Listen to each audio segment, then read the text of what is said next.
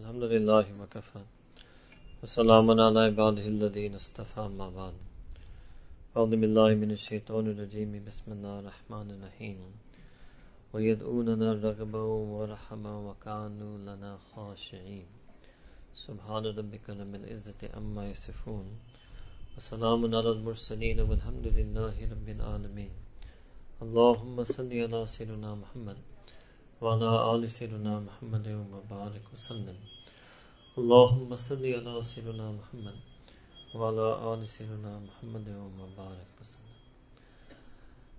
اللہ سبحانہ تعالیٰ نے پورے کائنات کو اس طرح بنایا ہے کہ کوئی چیز ایک حالت میں کبھی نہیں رہتی. یہ فقط ذات باری تعالیٰ اور صفات باری تعالیٰ ہے جو ہر وقت ایک حالت پر برابر ہوتے ہیں. کوئی بھی مخلوق کسی ایک حالت پر ٹکتے نہیں. دن رات میں بدلنا، خوشی غم میں بدلنا، صحت بیماری میں بدلنا، پازیٹیو آئن نیگیٹو آئن ہونا، میگنیٹک سے ان میگنیٹک ہونا، ڈارک میٹر سے وائٹ میٹر ہونا، ہر چیز بدلتی رہتی ہے. کوئی چیز نہیں ہے کہ ایک حالت پر ٹکے. یہ صرف اللہ تعالیٰ کی ذات کی شان ہے. اسی طرح ہمارا ایمان کی کیفیت اور حالت ایک اس کو اللہ تعالیٰ نے نہیں بنایا. اللہ تعالیٰ نے ایمان کے مختلف صفات بیان کی ہیں قرآن کریم میں. جو ایمان کی دو اہم صفت ہیں جس پر آج گفتگو ہوگی، اس کو کہتے ہیں خوف اور امید، خوف اور رجا. خوف کا مطلب ہے اللہ تعالیٰ سے ڈرنا، رجا کا مطلب ہے اللہ تعالیٰ سے ایک امید رکھنا. اللہ تعالیٰ کی عظمت اور اللہ تعالیٰ کی ہیبت دل میں آنا، اس کو کہتے ہیں خوف. اور اللہ تعالیٰ کی رحمت اور مغفرت کی ایک امید ہونا، اس کو کہتے ہیں رجا. ایک انداز سے یہ دونوں حال انسان کے اندر ہر وقت ہونا چاہیے، مگر حقیقت یہ ہوتا ہے کہ ایک وقت میں ایک انسان کے ان دونوں میں سے کبھی ایک غالب ہوتا ہے، ایک زیادہ ہوتا ہے، ایک زیادہ مفید ہوتا ہے. اللہ تعالیٰ نے دونوں صفات کا بیان کیا ہے قرآن کریم میں. اس نے عرب میں فرماتے ہیں ایمان بین الخوف والرجاء، کہ ایمان اصل میں ان دونوں حالت کے درمیان کی چیز ہے، ان دونوں حالت کا مجموعہ کی چیز ہے. آپ سمجھ سکتے ہیں ان انگلش اس کا بہت آسان طریقے سمجھنے کا. It's called the carrot and the stick. ایک جانور ہے، اس کو آپ نے ایک جگہ سے دوسری جگہ لے جانا ہے. You have two ways. One is the stick. اس کو پیچھے سے مارو. وہ ایک دفعہ ڈنڈا آپ اس پر چلائیں، اب اس ڈنڈے کی خوف کی وجہ سے وہ چلتا ہے، ڈنڈے کی درد کی وجہ سے نہیں چلتا، اصل ڈنڈے کی خوف کی وجہ سے چلتا ہے. اسی طرح the carrot، آپ اس کے سامنے کوئی میٹھی چیز رکھیں جو وہ کھانا چاہتا ہے تو اس تک پہنچنے کی امید رکھتی ہے. یہاں تک کہ جو ایک بہت بیوقوف جانور ڈونکی، لوگ اس کے گلے کے سامنے وہ کھانے رکھتے تھے اور وہ ہر قدم اٹھاتا تھا، سمجھتے تھے کہ میرا منہ اس میں آ جائے گا، مگر وہ ایک فکسڈ رینج پر تھا تو نیکسٹ قدم اٹھاتا تھا، بس چلتا رہتا تھا. اس کی عقل اتنی کم ہے کہ وہ پورا سفر میں نہیں سمجھ سکتا تھا کہ میرے ساتھ ایک دھوکہ کیا گیا ہے اور میرے ساتھ یہ کھانا باندھا گیا ہے اور یہ کبھی بھی میرے منہ میں نہیں آئے گا. مگر اس کی ایسی امید. ویسے بڑے استقامت والا جانور ہے، دیکھنے کے تو کم عقل، ہم سے تو بہتر استقامت ڈونکی کے اندر ہے. ہمارے مشائخ نے تو گھوڑوں کے بڑے فضائل بیان کیے. ہم وہ تو ایک اور مخلوق تھی، ایسے صالحین صالحین جن کے سامنے گھوڑوں کا تذکرہ. ہم تو آج ایسے لوگ ہو گئے کہ ڈونکی بھی ہم سے بہتر ہے. ہاں، وہ اس امید سے پیچھے نہیں ہٹتا، ایسے استقامت سے چلتا ہے. تو دو طریقے ہیں. بالکل اسی طرح انسان کا نفس بھی ایک جانور ہے. انسان کا نفس جانور کی طرح ہے. جس طرح جانور کو چلانے کے دو طریقے ہیں، اسی طرح اللہ تعالیٰ نے اس نفس کو چلانے کے لیے دونوں طریقے رکھے. یا اللہ تعالیٰ کا خوف کی وجہ سے نفس کو ٹھیک کرے، من خاف مقام ربہ ونہى النفس عن الہوى، یا پھر اللہ تعالیٰ کی رحمت کی امید کی وجہ سے مجاہدہ کر کر اعمال صالح کرے، نیکی کرے، عبادت میں لگے، تاکہ وہ اللہ تعالیٰ کی رحمت کو اپنی طرف کھینچ لے۔ دونوں راستے اللہ تعالیٰ نے ہمارے لیے، ہمارے اصلاح کے لیے رکھا ہے۔ خوف ہے کیا؟ خوف، کل بھی آپ کو فرمایا، خوف کانپنے کو کہتے ہیں۔ خوف اس کانپنے کو کہتے ہیں جو دل پر ایسے غالب ہوتا ہے نا، اب اس کے علاوہ کوئی سوچ نہیں رہتا۔ کچھ لوگ اگر کسی چیز سے ڈرتے ہیں، مثال کے طور پر کوئی سانپ سے ڈرتا ہے، سانپ نظر آتا ہے، وہ ہر چیز بھول جاتا ہے، وہ خوف اس پر غالب آ جاتا ہے۔ یہ کانپنا جو ہے نا، یہ خود نصیب نہیں ہوتا۔ اگر آپ جاننا چاہیں نا کہ خوف خدا کیا ہے تو میں آپ مثال دیتا ہوں۔ اگر کسی کو ایکسیڈنٹ ہوا یا نیئر مس ہوا، کہ مری پر گاڑی چلا رہا تھا، اور دو بس ڈرائیور ریس کر رہے تھے، یہ ہوتا ہے پاکستان میں، اب آلموسٹ کلف کے اوپر گیا، اس وقت اس کی خوف کی حالت تھی جب اس نے دونوں بسوں کو دیکھا، اس کو خوف کہتے ہیں۔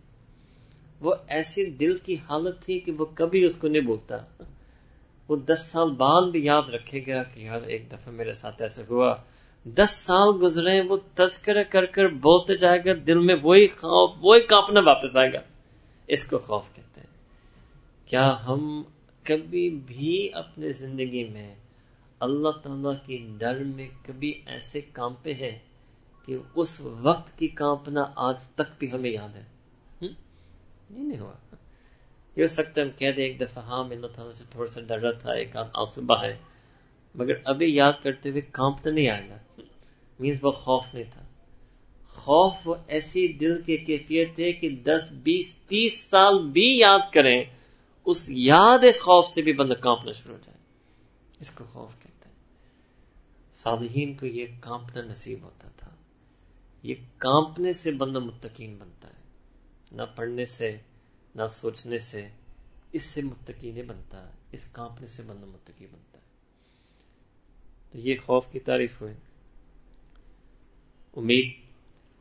امید ایک طلب کو کہتے ہیں۔ امید اس صفت کو کہتے ہیں کہ انسان کو ایک عقلی نا امیدی سے نکال، وہ دلی امید اس کو ایک عقلی نا امیدی سے نکال دیتا ہے۔ عقلی طور پر نا امید ہو گیا تھا، depressed, anxiety, right, complete depression, apathy, کچھ کرنے کے جی نہیں چاہتا، یہ ایک عقلی چیز ہے، سائیکک کی چیز ہے۔ امید اس دل کی کیفیت کہتے ہیں کہ اب اس دل میں اللہ تعالیٰ کی رحمت کی ایسی طلب ہوئے کہ اس نا امیدی کے ہونے کے باوجود وہ امید میں آ کر اللہ تعالیٰ کی عبادت اور دعا مانگنا شروع کر دیا۔ یہ بھی بہت بھاری صفت ہے۔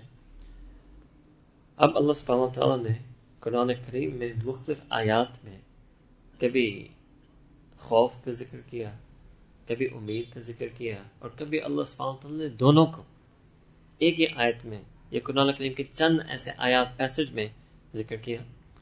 خوف کی ایک آیت اللہ تعالیٰ قرآن کریم میں فرماتے افامنوا مکر اللہ، کہ کیا وہ اپنے آپ کو do they feel secure from the master plan of Allah subhanahu wa ta'ala، وہ اپنے آپ کو امن محسوس کرتے ہیں کہ اللہ تعالیٰ ان کے ساتھ کچھ نہیں کر سکتے۔ فلا يأمن مکر اللہ الا القوم الخاسرون، یہ سوچ کسی کے اندر نہیں ہو سکتا الا کہ وہ لوگ جو ٹوٹلی خسارہ میں آ گئے۔ Only those who have lost Allah Ta'ala entirely in their heart can ever imagine such a thing, that they are beyond the makr, beyond the pakr of Allah subhanahu wa ta'ala, beyond the master plan of Allah subhanahu wa ta'ala. اور امید کی ایک آیت اللہ سبحانہ وتعالیٰ نے قرآن کریم میں فرمایا تو یہ ہے کہ صرف قوم الخاسرون نہیں ڈریں گے۔ دوسری آیت انہ لا ییأس من روح اللہ الا القوم الکافرون، صرف وہ لوگ اللہ کی رحمت سے نا امید ہوں گے جو کفار ہیں۔ No one can ever despair from receiving the mercy and help of Allah subhanahu wa ta'ala۔ یا اللہ تعالیٰ نے تعبیر استعمال کی روح اللہ، روح اللہ, اللہ تعالیٰ اسپیشل مرسی ایکسپٹ دا انبلیورس. تو ہم نہ خاسرون میں ہونا چاہتے ہیں نہ کافرون میں ہونا چاہتے ہیں. تو مؤمنون کے اندر یہ دونوں صفت ہوں گی, خوف بھی ہوگی اور امید بھی ہوگی. اب مشائخ نے فرمایا کہ جب دل سے خوف نکل جائے تو پھر انسان کی ایمانی کیفیت بہت سست ہو جاتی ہے, نفس غالب آ جاتا ہے, گناہ بغیر جھجک کرتا ہے, اور بالخصوص جو نفسانی خواہشات ہیں وہ ان خواہشات کا تابع بنتا ہے. جس طرح کل آپ کو بتایا تھا, پھر نفس اس کی زندگی کا امام بن جاتا ہے جب اس کے اندر, اس کی سینے کے اندر کانپنے والا دل نہ ہو. اور اگر یہ خوف بہت زیادہ ہو جائے تو پھر وہ ایک غلط خوف میں آ جاتا ہے. There's a real fear and a false fear. وہ غلط خوف میں آتا ہے, اور وہ ہے کہ وہ اللہ تعالیٰ کی رحمت سے مایوس ہو کر ایک ڈپریشن کی حالت میں آتا ہے جس میں نہ عبادت نہ عمل کر سکتا ہے. امید کہتے ہیں اگر کسی کے دل سے امید نکلے, اگر کسی کے دل سے امید نکلے پھر وہ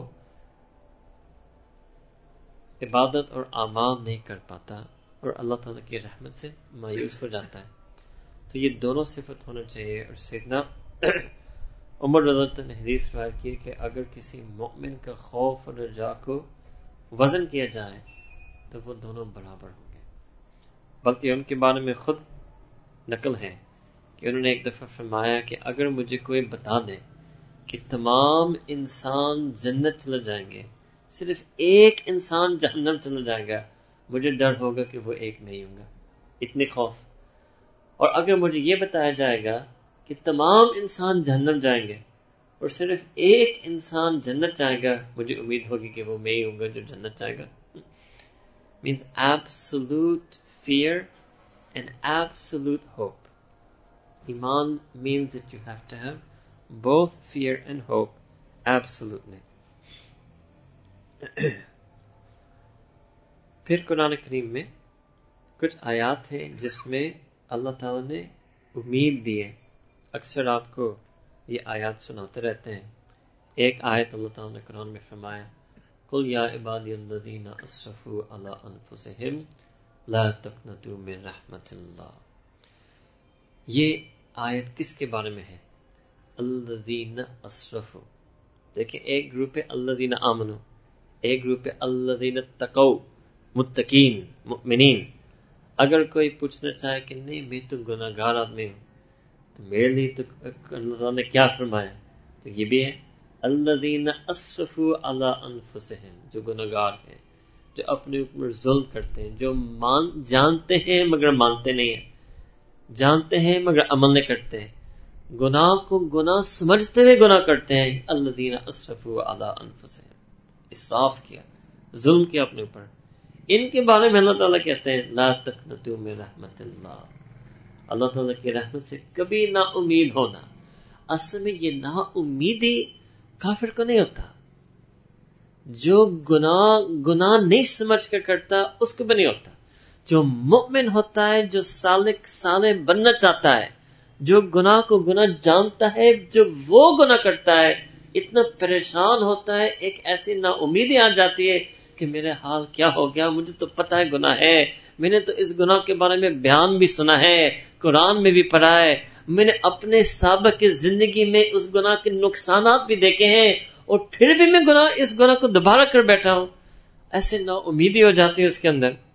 ان کو کہتے ہیں الذین اسرفوا علی انفسہم, جو گناہ کو گناہ جانتے ہیں, مانتے پھر کرتے ہیں, کیونکہ اللہ تعالیٰ کو پتہ ہے کہ یہ تو میرے بننا چاہتے تھے, نہیں بن پا رہے, اب جب گناہ کریں گے ان کو اتنی نا امیدی ہوگی. تو اللہ نے ان کے بارے میں فرمایا لا تقنطوا من رحمت اللہ, اللہ تعالیٰ کی رحمت سے کبھی مایوس نہیں ہونا. کیا مطلب؟ اگر خوف کا سبق پڑھا مگر ابھی تک اس خوف سے کانپ نہیں سکے, تو پھر چلو اس اللہ تعالیٰ کی رحمت کو سبق جو پڑھا اس رحمت کی امید کی وجہ سے تڑپنا شروع کر دیں. جس کو کانپنے نہیں آتا اللہ تعالیٰ نے اس کو تڑپنا سکھا رہے قرآن میں. اللہ اکبر. الذین اسرفوا, وہ تو کانپنے والے نہیں ہیں, اس لیے گناہ کر رہے ہیں. اللہ تعالیٰ کہنا میں نے آپ کو تڑپنا بھی سکھایا. کیسے؟ لا تقنطوا من رحمت اللہ. اس آیت سے دل میں ایک طرف، کس کے اندر؟ گناہگار مؤمنین کے اندر اللہ تعالیٰ طرف پیدا کر رہے ہیں. یہ کتنے رحیم کریم پروردگار ہے. اس آیت سے امید کی انتہا آتی ہے. پھر مزید اللہ تعالیٰ آگے فرماتے ہیں ان اللہ یغفر الذنوب جمیعا. کیوں اللہ کی رحمت سے نا امید ہو؟ کیونکہ بے شک اللہ تعالیٰ تمام گناہوں کو مکمل معاف کرنے والا. Indeed, Allah Ta'ala forgives all sins entirely. آگے فرمایا انہو هو الغفور الرحیم. کیوں؟ کیونکہ وہ اللہ، وہ تو بہت ہی معاف کرنے والے اور رحمت نازل کرنے والے اللہ ہیں. آپ اللہ کو اللہ نہ بھولیں، اللہ کی صفات نہ بھولیں. آپ اپنے ظلم کی گناہ کے اندر لتھڑے ملوث ہو، اس گناہ کے اندر پھنسے ہوئے ہو، اللہ تعالیٰ کی رحمت کو دیکھو، اللہ کی صفات کو دیکھو، تڑپنا شروع کرو امید کے ساتھ. اٹھو اور اللہ تعالیٰ کو منواؤ، کچھ عبادت کرو، استغفار مانو. کتنے کریم پروردگار ہیں. اور شروع میں کیا فرمایا؟ قل یا عبادی، اے میرے بندے. آپ نے مجھے اپنا نہیں مانا جب گناہ کر رہے تھے. میں آپ کو اس وقت جب آپ گناہ کر رہے تھے، اس وقت بھی آپ کو اپنا بندہ جمع کیا. اللہ اکبر. یہ مومنین کے لیے ہوتا ہے. جس کے دل میں ایمان ہے وہ اللہ تعالیٰ کی عبادت کے فیض سے نکل ہی نہیں سکتا. اس آیت سے ایک بہت امید دل میں آتی ہے. ایک اور آیت کچھ مشائخ نے فرمایا کہ اس آیت میں بہت امید آتی ہے. ان اللہ لا یغفر، کہ اللہ سبحانہ تعالیٰ کبھی بھی ایک چیز معاف نہیں کریں گے. کون سی؟ ان یشرک بھی، کہ کوئی شرک کرے. وہ بھی قیامت کے دن کی بات ہو رہی. ویسے زندگی میں کوئی شرک سے توبہ کرے، مشرک مومن بن جائے، وہ بھی معاف. صرف قیامت کے دن کی بات ہو رہی. دنیا میں توبہ تائب ہونے سے کوئی بھی چیز معاف ہو سکتا ہے. کفر ہو، شرک ہو، قتل ہو، بشرط یہ کہ سچی پکی توبہ. اس دن پر شرک معاف نہیں ہوگا. وَيَغْفِرُ مَا دُونَ ذَلِكَ لِمَن يَشَاءُ. اس کے علاوہ اللہ تعالیٰ ہر چیز معاف کر سکتے قیامت کے دن. قیامت کے دن میں کیوں اس پر زور ڈال رہا ہوں؟ اس کا مطلب ہوتا ہے اگر ہم قیامت کے دن اس گناہ لے کر آئے ہیں، اٹ مینس کہ ہم نے دنیا میں توبہ نہیں کی اس گناہ سے. ہم پیش ہو رہے ہیں اس گناہ کے ساتھ. اگر ہم قیامت کے دن شرک کی توبہ کیے بغیر جائیں گے، وہ معاف نہیں ہوگا. اس کے علاوہ کوئی بھی گناہ توبہ کیے بغیر آ جائے، وہ اللہ تعالیٰ معاف کر سکتے ہیں. مگر یہ اللہ تعالیٰ کی مشیت ہے، اللہ تعالیٰ کا اختیار ہے. اور ہمیں تو نہیں پتا کہ اللہ تعالیٰ ہمیں چنیں گے کہ کسی بغیر توبہ کیے ہوئے گناہ کو معاف کرنے کے لیے اسی زندگی میں توبہ کرنا چاہیے. مگر ایک امید آتی ہے اس آیت سے کہ اللہ تعالیٰ کی مغفرت اتنی وسیع ہے. پھر اللہ سبحانہ تعالیٰ نے ایک اور قرآن کریم کی آیت سے بہت امید آتی ہے. وَمَن يَعْمَلْ سُوءًا، کہ جس نے بھی کوئی گناہ کیا، او یظلم نفسہ، یا تو اسی طرح اس کو ایک ترجمہ کے انداز یہ کہہ سکتے ہیں جس نے نہ جانا گناہ کیا یا جس نے گناہ کو جان کر گناہ کیا. ثم یستغفر اللہ، اور بس اتنی سی بات کی کہ اس نے اللہ تعالیٰ سے سوری کہہ دیا، کیا پائے گا؟ یجد اللہ غفور الرحیم، وہ اسی وقت پائے گا کہ اللہ تعالیٰ معاف کرنے والے ہیں اور رحمت نازل کرنے والے ہیں. یعنی آپ کو تو اور شرط لگانا چاہیے تھا، وَيَسْتَغْفِرُ اللَّهَ، اور اعمال صالح کرتا، یہ تقوی اختیار کرتا، یہ کرتا، پھر اللہ تعالیٰ کو انتہائی معاف کرنے والا رحم والا پاتا. اللہ تعالیٰ کہ بس سوری کہے گا، دیٹس اٹ. یا نہ جانے گناہ کیا یا جان کر گناہ کیا، فقط اس کے بعد سوری کہنے پر اللہ تعالیٰ کہنے وہ اسی وقت پائے گا کہ اللہ تعالیٰ اس کو معاف کرنے والے ذات. اس نے یہ استغفار کا جو عمل ہے نا، یہ امید کی حالت میں کی جاتی ہے، نہ کہ خوف کی حالت میں. خوف کی حالت میں اجتناب کا عمل کیا جاتا ہے، یعنی اس گناہ سے بچنے سے. It's preventive medicine. اور استغفار جو ہے دیٹس کیوریٹیو میڈیسن. دونوں ڈال دیں، یا ویکسین لگاؤ یا اینٹی بایوٹک لو، علاج ہے.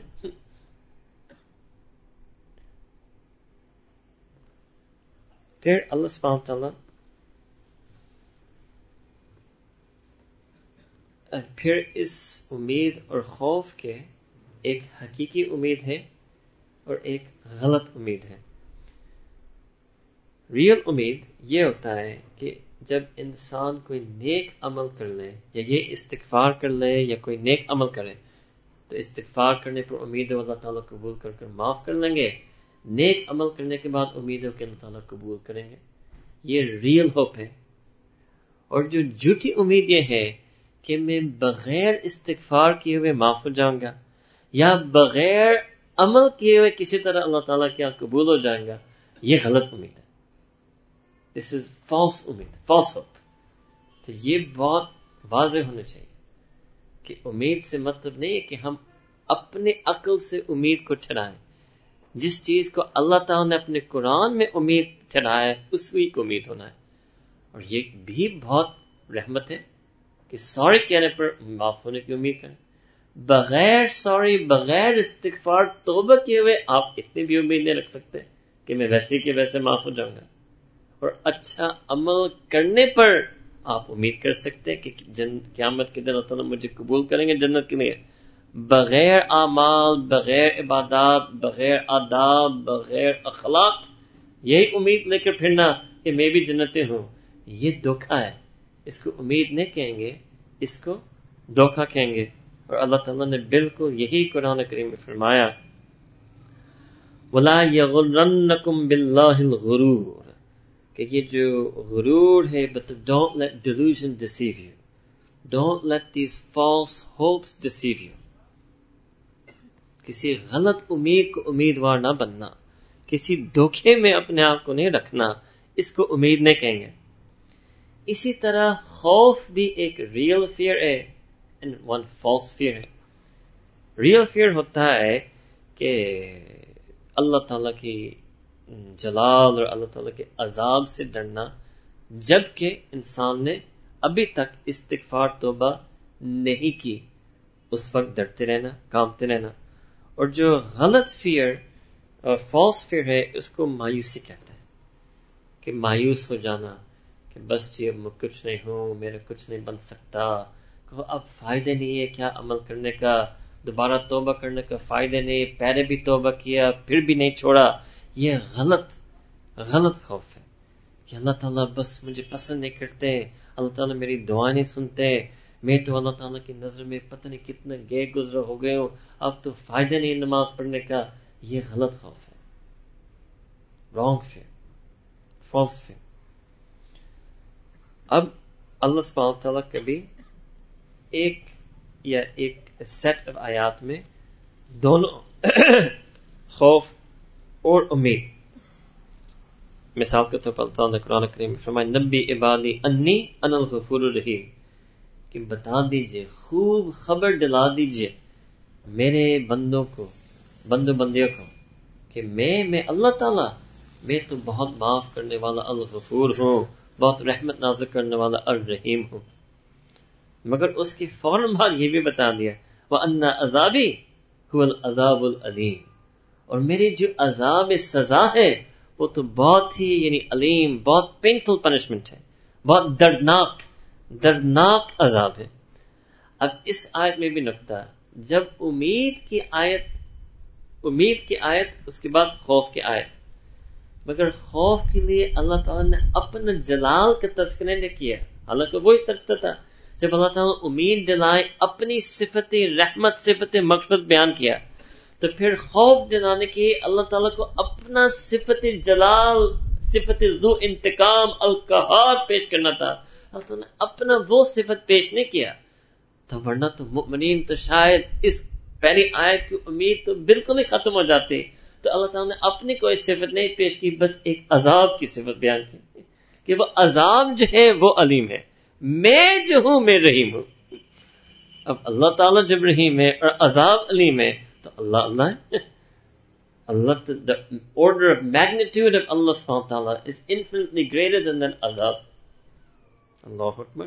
تو جب دونوں بھی ساتھ تذکرہ کیا تو اس سے معلوم ہوا کہ یہاں بھی امید اللہ تعالیٰ اپنی رحمت کو غالب کر رہے ہیں. پھر ایک اور آیت میں اللہ تعالیٰ نے دونوں کو ذکر کیا. یدعون ربہم خوفا وطمعا، یعنی وہ اللہ تعالیٰ کو پکارتے ہیں، منواتے ہیں، کبھی خوف کے ساتھ، ڈر کی حالت میں، اور کبھی طمعن یعنی اللہ تعالیٰ کی رحمت کی لالچ کے ساتھ، عرض کے ساتھ، ایک طرف کے ساتھ. اچھا، اب ان لوگوں جو دونوں انداز سے پکارتے ہیں، جو دونوں انداز سے پکارتے ہیں، ان کے لیے تو اللہ تعالیٰ پھر فرماتے فلا تعلم نفس ما اخفی لهم من قرۃ اعین، کہ اب کسی انسان کو وہم و گمان میں آ ہی نہیں سکتا کہ اللہ تعالیٰ نے کیا خفیہ انعام اور سرور اور فلاح اور فوز ان کے لیے رکھا ہے، ان کو آنکھوں کی ٹھنڈک کے لیے، ان کے دل کی راحت کے لیے. یہ کن لوگوں کے بارے میں یہ بات، کن لوگوں کے لیے یہ کہا جا رہا ہے جن کے دل جن دونوں انداز سے پکارتے ہیں. یاد رکھیے دعا یہ صرف الفاظ پڑھنا نہیں ہے، یہ دعا دلی عمل ہے. دل سے اللہ تعالیٰ کو پکارنا، ڈر میں اور اللہ کی رحمت کی ایسی امید کہ طمع کا لفظ بولا، یہ تو امید سے بڑھ کر چیز ہے. ایک حرص اور لالچ اور انتہائی اپنے آپ کو اس رحمت کو محتاج سمجھنا. جب دونوں انداز سے اللہ تعالیٰ کو پکارتے ہیں تو اللہ تعالیٰ کہتے ہیں کہ ان کے لیے ایسے انعام رکھا گیا جزاء بما کانوا یعملون، اور یہ ان کے لیے جزا، اٹس دا ریوارڈ، جزا اس چیز، ان تمام چیزوں کے لیے جو وہ کرتے تھے. یہ جو کانوا یعملون کا مطلب ہوتا ہے عربی میں those things that they always used to do. اب اس میں مطلب ہے اللہ تعالیٰ ان کی مجموعی نام اعمال کے بارے میں بات کریں. حالانکہ مجموعی اعمال میں تو کچھ اچھائی بھی ہوں گی، کچھ نیکیاں بھی ہوں گی، کچھ بڑائی بھی ہوں گی، کچھ گناہ بھی ہوں گے، مگر کیونکہ وہ اللہ تعالیٰ کو اپنی پوری زندگی دونوں انداز سے پکارتے تھے تو بس اب اللہ تعالیٰ نے تمام نام اعمال کو لے کر ان کو جنت کو اس کے جزا میں دیتے. اللہ اکبر. اب میں صحیح طرح اردو میں آپ کو نہیں سمجھا پا رہا. یہ جو اللہ تعالیٰ قرآن میں کہہ رہے ہیں جزاء بما کانوا یعملون، it's a reward and an iwaz for every single thing that they used to do in their entire life. What? This incredible, unimaginable reward and delight that Allah Ta'ala has stored for them in Jannah that they could never ever imagine, never even fathom. Why did they get this incredible delight? In exchange for every single thing they used to do in their whole life, just dua. Yad'una, they were making dua to Allah Ta'ala, but dua with a heart full of fear, and sometimes dua with a heart full of longing and yearning. Allah Akbar. اب جس دعا پر اتنا ملنا، مگر وہ دعا کے الفاظ سے یہ نہیں مل رہا، یہ دعا کی دلی صفت سے یہ چیز ملتی ہے. اس سے مشائخ کہتے ہیں کہ دل سے دعا مانگے. لوگ پوچھتے ہیں کہ میں کیا دعا مانگوں، کیا دعا مانگوں. یہ کیا سے آپ کا کام نہیں بنے گا، یہ کیسے سے آپ کا کام بنے گا. یہ کیوں نہیں پوچھتے کہ کیسے دعا مانگو. آپ کو کیوں اتنی فکر ہوگی کہ کیا دعا مانگو. دعا is not a formulaic recitation. No. دعا is a heartfelt affair with Allah subhanahu wa ta'ala. آپ دل سے یہ کام کریں گے، وہ آپ کا جو مسئلہ ہے وہ حل ہو جائے گا. آپ الفاظ کے پیچھے کیوں بھاگ رہے ہو، احوال کے پیچھے بھاگو. یہ احوال آئیں گے تو آپ اللہ تعالیٰ کو پیارے بن جائیں گے، پھر مقبول ہو جائیں گے. جسٹ الفاظ سے یہ کام نہیں چلے گا. یہ قرآن میں اللہ تعالیٰ کہہ رہے ہیں یدعون ربہم خوفا وطمعا، یہ احوال ہے، حالت خوف میں اور حالت اللہ کی رحمت کی حرص اور طمع اور طرف میں. تو یہ اللہ تعالیٰ کی امید کی آیتیں تھیں. پھر جن آیات میں خوف اور امید دونوں آیا. اب شیخ عبد القادر جائے کے بارے میں ایک واقعہ ہے کہ انہوں نے اپنے بغداد جو بہت عظیم شہر تھا ہمارے تاریخ اسلام میں، اللہ تعالیٰ اس کو دوبارہ وہ عظمت عطا فرمائے. شیخ عبد القادر جائے نے 18 سال اپنے سالکین کو اللہ تعالیٰ کی رحمت کے بارے میں بتایا. پھر ایک مجلس میں دل میں ان کے دل میں بات آئے کہ چلو آج اللہ تعالیٰ کے خوف کے بارے میں بات کروں. اللہ اکبر. اب جب شیخ عبد القادر جیلانی جیسے دل اللہ کے خوف کے بارے میں بولے، جو کانپنے والے دل خشیت الہی کے بارے میں بولنا شروع کر دینا، تو ایک بے ہوش ہو گیا، ایک نے کانپنا شروع کر دیا، ایک کی چھینکیں نکل گئے. وہ حیران کہ 18 سال. اس سے معلوم ہوتا ہے کہ وہ سالکین کتنے خاشعین تھے، کیونکہ دوسری طرف شیخ عبد القادر جیلانی جیسا دل اللہ کی رحمت کی بات ایک دفعہ کر لے تو ہمارا دل تو موئے ہو جائے، اور ہارٹ ول میلٹ. اور 18 سال مسلسل شیخ عبد القادر جیلانی کسی دل پر اللہ تعالیٰ کی رحمت گسائے بٹھائے، کتنی رحمت کی امید ہوگی اس دل کے اندر. مگر ایک اللہ تعالیٰ کا خوف کا تذکرہ، وہ بھی رونا شروع ہو گئے. اس کو ایمان کہتے ہیں. الایمان بین الرجاء والخوف، دونوں حالت ان کے اندر تھے. تو اس سے معلوم ہوتا ہے یہ کبھی کوئی مرحلہ نہیں آتا جس سے یہ کانپنا ختم ہو. یہ کبھی نہیں سن، نہ کوئی تقوی کا ایسا مرحلہ ہے، نہ کوئی رحمت کی امید کا ایسا مرحلہ ہے، بلکہ عکس معاملہ ہے. جتنا زیادہ صالحین ہوں گے، جتنا زیادہ متقین ہوں گے، اتنا زیادہ کانپنا ہوگا. سب سے زیادہ کانپنے والا انبیاء، اور ان کے بعد سب سے زیادہ کانپنے والا اولیاء. اور سب سے زیادہ اولیاء صحابہ. یہ درجات ہیں، انبیاء، صحابہ، اولیاء. لوگ کو کبھی سمجھتے نا کہ صحابہ کے بعد تابعین، نہیں، سب تابعین صالحین نہیں تھے. ہاں، صحابہ کے بعد درجہ اولیاء تابعین، پھر اولیاء تبع تابعین، پھر مطلق اولیاء، نہ مطلق تابعین، نہ مطلق تابعین. تو انبیاء، صحابہ، اولیاء. اب جب یہ خوف اور امید دونوں میں رکھنے ہیں، تو جو شروع میں کہا تھا نا کہ کبھی ایک کا زیادہ فائدہ ہوتا ہے، یہ بھی ہمارے مشائخ اللہ تعالیٰ ان کو ہم سب کی طرف سے جزائے خیر دے، ان کا ہم پر احسان ہے. یہ چیزیں قرآن اور سنت میں آپ کو بڑا بڑا مطالعہ کرنا پڑے گا. ہمارے مشائخ چند ایک بیانات میں خوف اور امید کو ایسے کھول دیتے ہیں، ایسے نکات ہمیں بتاتے ہیں کہ انسان کے پھر اپنا تزکیہ اصلاح آسان ہو جاتا ہے. سٹیپ بائی سٹیپ پروسیس بتا دیتے ہیں. اب یہ سن لیجیے ہمارے حضرت عامر برکاتہم نے ہمیں کیا سکھایا. پہلی بات کہ جب نوجوانی کی عمر میں ہے تو اس وقت خوف کا غالب ہونا زیادہ فائدہ مند ہے، کیونکہ اس وقت نفس زیادہ بڑا ہے. جو جانور گر گیا ہے نا، تو اس کے سامنے ہاتھ کھانے نہیں رکھتے، اس کے اوپر ڈنڈا ہی چلے گا. ہاں، تو جو انسان اپنے نفس کا اس کے اوپر سوار ہونے کی وجہ سے وہ اس صراط مستقیم کر گر پڑا ہے، اب وہ خوف کا ڈنڈا زیادہ فائدہ مند ہوگا.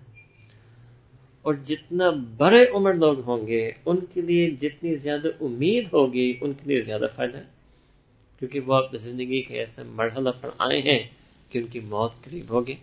It doesn't mean خوف نہ ہو، it means کہ کچھ رنگ زیادہ امید کا ہو. اسی طرح اگر کوئی حالت صحت یا حالت خوشحالی میں، جسمانی صحت یا جو رزق کی نعمتیں اچھی ہوں، اس وقت خوف زیادہ ہونا چاہیے، کیونکہ ڈر ہونا چاہیے کہ اس راحت، اس سہولت، اس نعمت کو میں اللہ تعالیٰ کی منشا کے مطابق استعمال کروں. ایسا نہ ہو کہ میں ذرا آگے بڑھوں، آگے نکلوں. اور اگر کسی کو حالت تنگ دستی ہو یا حالت بیماری ہو تو اس وقت اللہ تعالیٰ کی رحمت سے زیادہ، اللہ کی رحمت کی امید زیادہ غالب آئے. اور اپنے بارے میں خوف زیادہ ہونا اور دوسروں کے بارے میں امید زیادہ ہونا، یہ بھی بات اہم ہے. اپنے بارے میں یہ سوچنا کہ میرا بڑا معاملہ خراب ہے، میں تو بہت ڈرتا ہوں اپنے بارے میں. ہاں، ان کے بارے میں تو میں بڑی امید اللہ تعالیٰ کو معاف کر لیں گے. یہ بھی ایک جسٹ یہ صفت دوسروں کے بارے میں حسن ظن، ان کس چیز کے کہ ان کا اللہ تعالیٰ کے ساتھ معاملہ کیا ہونا ہے، اس کے بارے میں حسن ظن رکھنا، اس کی برکت سے اللہ تعالیٰ ہمارے بھی گناہوں کو معاف کر سکتے ہیں. یہ بھی ہو سکتا ہے نا کہ میرے بندے تو ہمیشہ سب کے بارے میں گمان کرتا تھا کہ میں ان کو معاف کروں گا، چلو آج میں تجھے معاف کر دیتا ہوں. جو آپ نے میری رحمت کی اتنی یقین تھی آپ رحمت پر اتنی نظر تھی کہ سب کے بارے میں یہ سوچتے تھے اللہ تعالیٰ نے ان کو تو معاف کرنا ہے. تو جب اتنے میری رحمت پر یقین کرتے ہیں آج تجھے بھی معاف کرتا ہوں. یہ بھی ایک راستہ ہے جنت جانے کا. مگر ہم تو حالت عجیب ہے, ہم تو اس پر عکس ہیں. اپنے بارے میں تو یقین کہ جو اعمال میں نے کیے وہ تو مقبول ہے, جو صفات میں نے کیے وہ اللہ تعالیٰ نے قبول کیا ہے. دوسرے کے بارے میں شک, اپنا عجب ریا کے بارے میں اس کا ہوش نہیں. دوسروں کے بارے میں شک کہ ان کے اندر عجب ریا ہے. جو ہمارے دل میں دوسروں کے لیے بغض اور حسد ہے اس کا ہوش نہیں. دوسرے کے بارے میں یہ ہونا کہ نہ وہ حاسدین میں سے شک میں. ہمارا تو الٹ معاملہ ہو گیا. یہ دین کی تعلیم نہیں ہے, اس سے اللہ تعالیٰ کا پسند حاصل نہیں ہوگا. تو اپنے بارے میں خوف زیادہ ہونا, خوف غالب ہونا, اور دوسروں کے بارے میں امید غالب ہونا.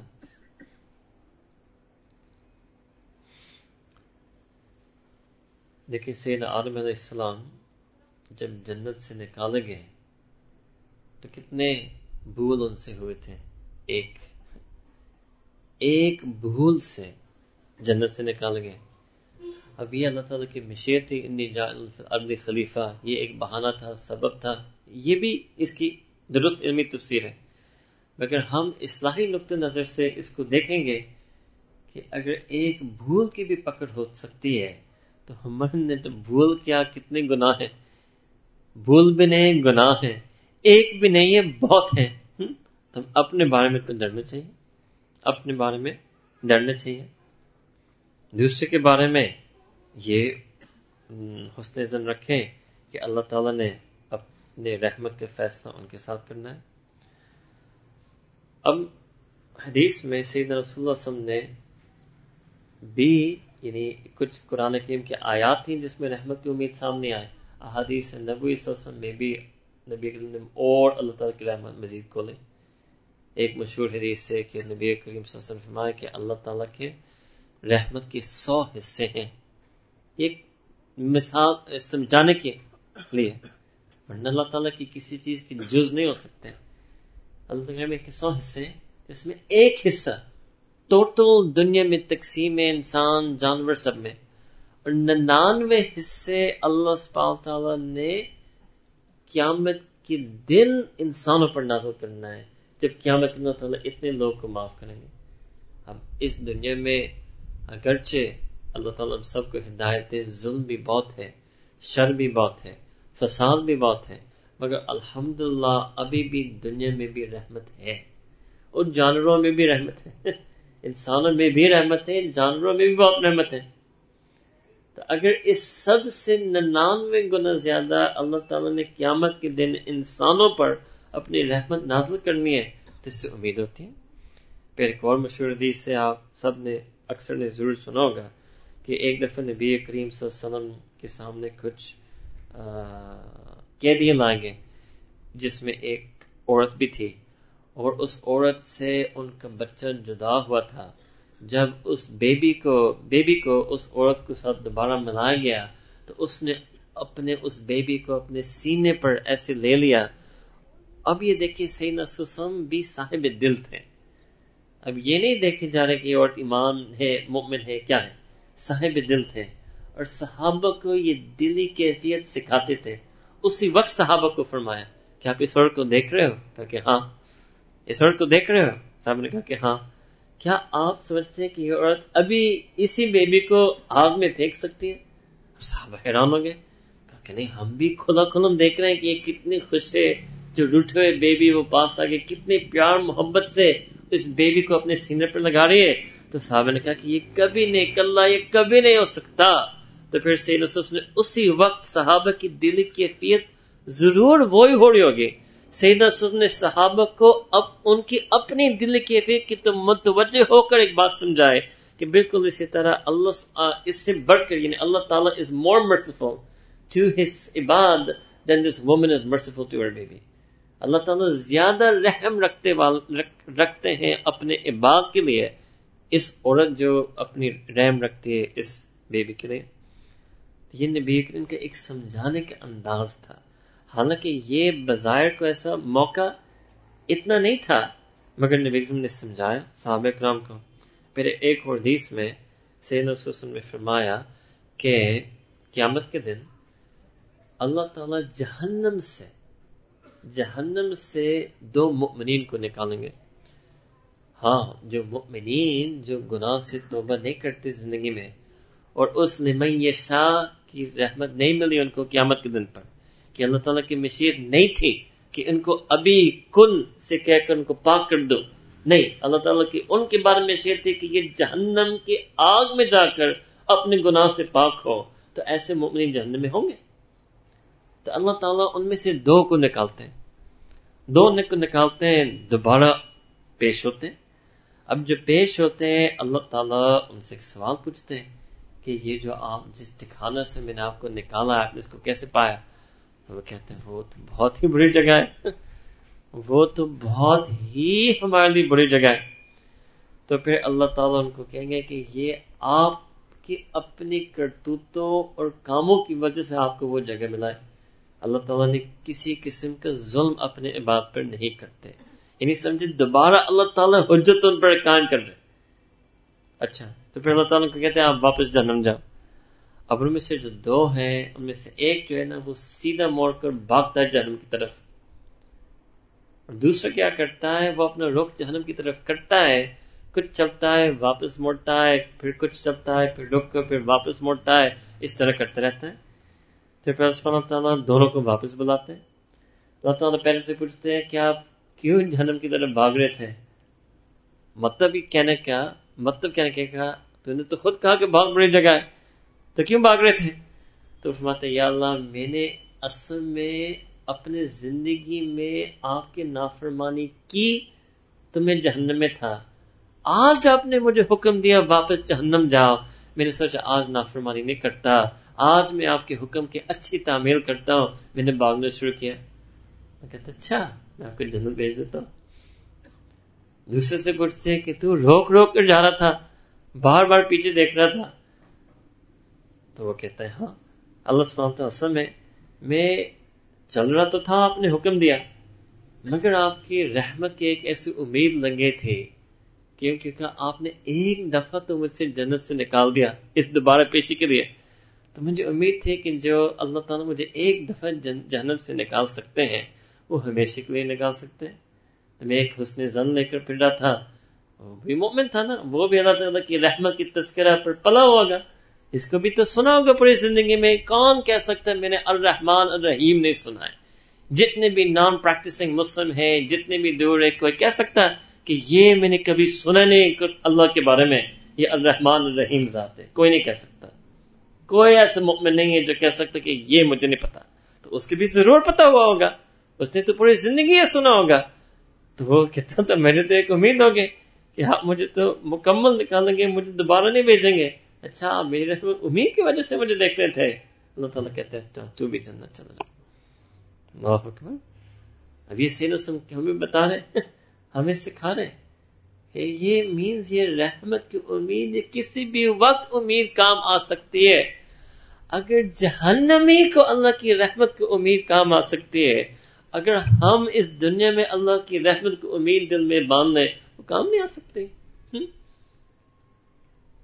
اگر جہنمی کو یہ تابعداری، ہاں اتنے گناہوں کے بعد، ایسے گناہوں کے بعد جس کی وجہ سے کوئی جہنم میں جلنا پڑا، ہم بھی دنیا میں اپنے گناہوں کے بعد اب تابعداری پر آ جائیں، ہمیں کام نہیں آئے گا.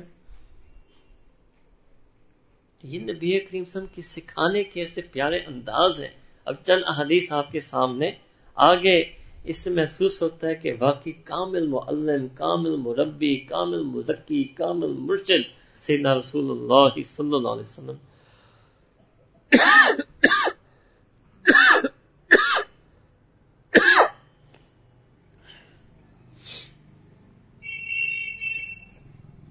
مگر یہ جو رحمت ہے نا، ایک شرط ہے اس کے لیے کہ ایمان ہو.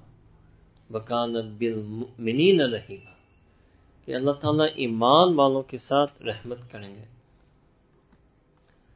اب اس پر ہمارے مشائخ ہمیں سکھاتے ہیں کہ اس کا ڈر یہ ہونا چاہیے کہ اگر میں گناہ کروں اور گناہ کرتا رہوں اور توبہ نہ کروں اور بغیر توبہ جیتا رہوں تو اصل میں مجھے خوف ہونا چاہیے کہ میرے ایمان سے بغیر زندگی سے رخصت ہو.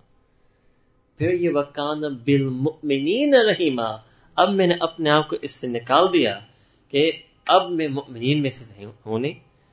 اور اس زمانے میں کیونکہ سیدنا رسول اللہ صلی اللہ علیہ وسلم نے فرمایا کہ قرب قیامت میں ایک یہ بھی علامت ہے کہ صبح اٹھیں گے مومن اور رات جب سوئیں گے ایمان ختم. اتنے جلدی ایک دن کی بات. اب قیامت کتنا قریب ہے یہ کوئی نہیں کہہ سکتا. قیامت قریب ہے یہ سب کہہ سکتے ہیں. ہاں، کیونکہ اتنے علامات جو قرب ہیں وہ پائے گئے. اب اللہ جانے کہ کتنے اور پتہ نہیں کتنے سال اور ہوں گے، مگر اتنے علامات پانے پر ہمیں بھی وہ قرب قیامت کی ایک ہوش ہونا چاہیے اور اس کی فکر ہونا چاہیے کہ اب ہم ایسے دور میں ہیں کہ صبح مومن اور رات کافر، اس دور میں آگے. اور اللہ تعالیٰ سب کو حفاظت میں رکھے. ایک ایسے حالات ہمارے سامنے بھی ہم نے دیکھے. صبح اٹھ کر مومن ایک ہی کلاس میں گئے، ایک فلسفی پروفیسر نے ایک بات کہہ دی، کلاس سے نکل کر کہتا ہے میں نے اللہ کو چھوڑ دیا. ایک دن میں نے ایک لیکچر سننے سے، لیکچر گیا اندر ایمان کے ساتھ، لیکچر سے نکلا ایمان سے خالی، ایمان کو چھوڑ بیٹھا. یہ ہمارے سامنے کیسز آئے ہیں. آپ کیوں سمجھتے ہیں کہ یہ ابھی ہونا نہیں شروع ہوا ہے؟ آپ کو پتہ نہیں یہ ہو رہا ہے. یہ ہو رہا ہے. اللہ اکبر کبیرہ. تو ہمیں تو ڈر ہونا چاہیے اس چیز کا. تو ہم تو اس زمانے میں رہ رہے ہیں، تو ہمیں تو اور اس امید کو بڑھا کر وہ اللہ تعالیٰ سے معافی مانگنا چاہیے.